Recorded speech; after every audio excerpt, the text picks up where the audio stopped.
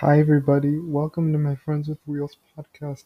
Today I talk with Megan Miles, a physical therapist at UT Southwestern.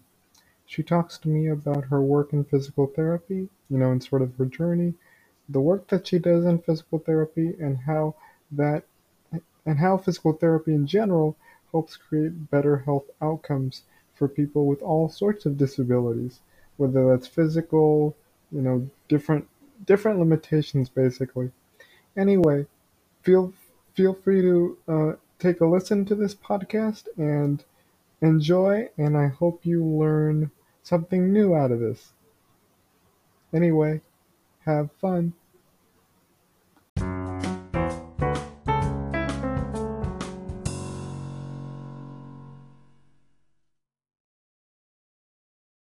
Okay, so tell me a little bit about yourself and how you got involved in the physical therapy realm, disability community. What motivated you to become a physical therapist? Absolutely. So for everyone out there, my name is Megan Miles. I'm a PT, and I've been a PT for 8 years now. I grew up in the Dallas area, did my physical therapy school in Arkansas, but ended up back in Texas as to start my career, and I've been here ever since. I started my career as a PT at the same hospital that I worked at as a student, and I've never left. I've loved it so much, and I work in the inpatient rehab department. Even though I still do my clinical work over there, in the last couple of years, I've transitioned into the academic side. So I now have the opportunity to teach PT students, but not only PT students, but also PTs who are in their neuro residency program. So I kind of have the best world. I have clinic work where I get to help patients, but I also get to teach the future PTs of America. So it's pretty great.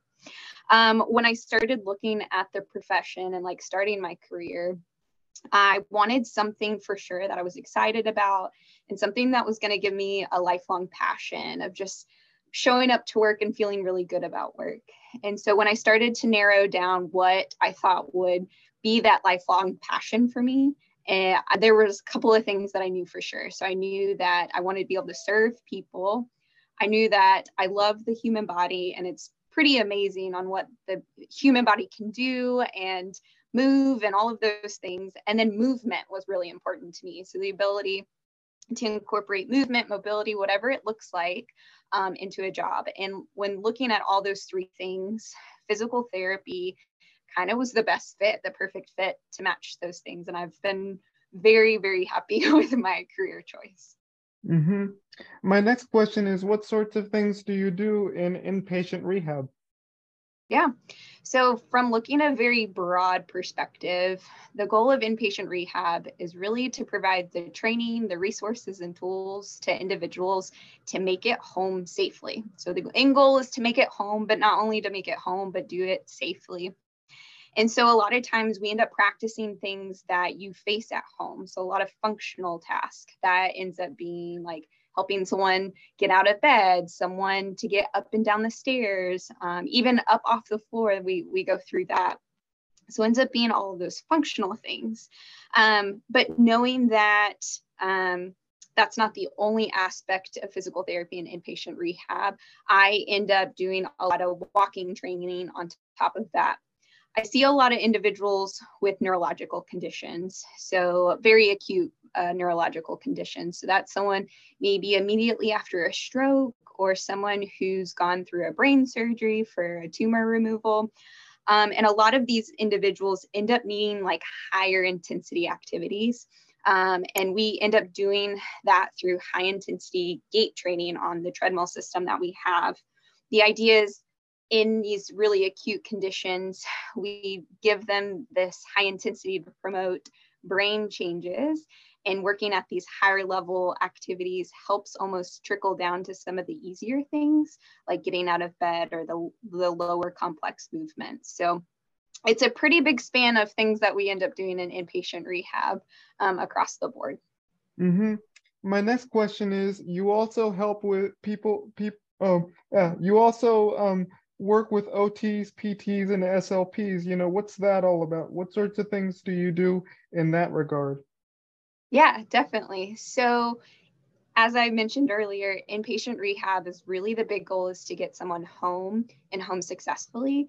And PT is just a small sliver of helping someone get home successfully. We do understand that there's so many other aspects of the individual's day to make it successful. So those are things that the OT and the speech therapist focus on. So those are things like figuring out the best transfer to get in and out of the shower or on and off the toilet. And then in addition to that, our speech therapists, they do a wide variety of treatment too, but sometimes we end up co-treating with our OTs and speech therapists to really implement all the things that we're learning together to best fit this individual going home. Mm-hmm.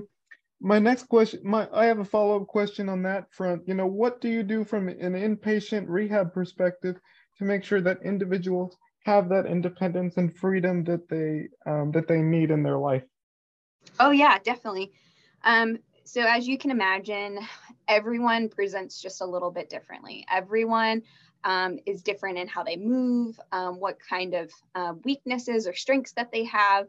And so we have to analyze and figure out kind of what's best on an individual basis. So it ends up being really a process of trial and error. So we work through different ways and with different equipment to see what works best for the individual. So that may be in terms of like trialing different transfers, maybe standing's not going so good because you tuck her out really quickly. So we maybe switch to a seated transfer, and going from a standing transfer to a seated transfer makes all the difference on whether someone needs help or not needs help, And then we go over things like maybe switching up devices that they get around with, or just trialing new things. So maybe someone just needs a little more support from a device like a different kind of walker, a different kind of seating device that gives them the support where they need. And so they can do things more on their own versus relying on someone else. Mm-hmm. My next question is, what impact does physical therapy, specifically inpatient rehab, have on the disability community? What sorts of stories have you heard from patients that you've worked with, family Oh, yeah. members? Yeah, definitely. So I didn't realize how much of an impact until just recently, honestly. We all think kind of we're just in a blip in the continuum of care, but what we can help provide on an inpatient rehab basis can hopefully provide success in the future. So one story that comes in mind, I had the opportunity to participate in a community support group for patients and caregivers like post-stroke. And they were individuals who had come through our inpatient rehab and now had transitioned out into the community. And some were still doing therapy, some people weren't. But in this support group, the PT residents that I work alongside were giving a presentation on community resources for continued exercise or different programs out in the community that they could access just to have additional room of support and just physical well-being still, so continued exercise. And so through this community support group, we were giving this information, and one of the individuals had mentioned specifically, he's like, oh man, I wish my inpatient rehab therapist had given me this. This would have been so helpful for me to get exercising a little bit sooner after my therapy. I think all of your therapists should know about all these different groups and exercise programs that are out there, because that will help their patients in the future. So even though we're very kind of one sliver of the whole continuum of the healing process, therapists on the inpatient rehab side, knowing what's available out there, can only set their patients up for success in the future by giving them those resources. Mm-hmm. My last question is, how can inpatient rehab create better outcomes for people with disabilities in the long run? Absolutely. I think there's a couple of different things that come into mind for me. And I'm going to speak on terms of like neurospecific, because that's what my specialty is, and then also just what I traditionally see in the inpatient rehab setting. And I'm thinking in more acute conditions. So someone who's, like I had mentioned before, just immediately after stroke or brain surgery, whatever the case may be. But a lot of times the research supports high intensity training very early on in these individuals. So having the opportunity to move and get volume of movement to promote good brain changes. So one of the best things that we can do for inpatient rehab is just get our patients moving, but not only moving, but moving well, trying to develop and structure our interventions that promote kind of the best kind of moving at the highest kind of volume. You're going to get so much more brain changes by doing, walking on the treadmill for 10 minutes in a very, great kind of way versus walking over ground for 25 feet. You know what I mean? And so structuring interventions that promote the most movement. But in addition to that, just being an educator and a resource for the individuals. There's a lot of things that are changing for individuals that are in the hospital. Their whole lives may be, flipped upside down, and they may not, the individual themselves may not have a medical background or know what's going on to their body or what's going on with them. So I think being the educator and talking through the body changes, how you're moving differently, kind of what's happening now, what to anticipate next, how you should be exercising to stay healthy in the future can have a huge impact on individuals after their rehab stay. Cool.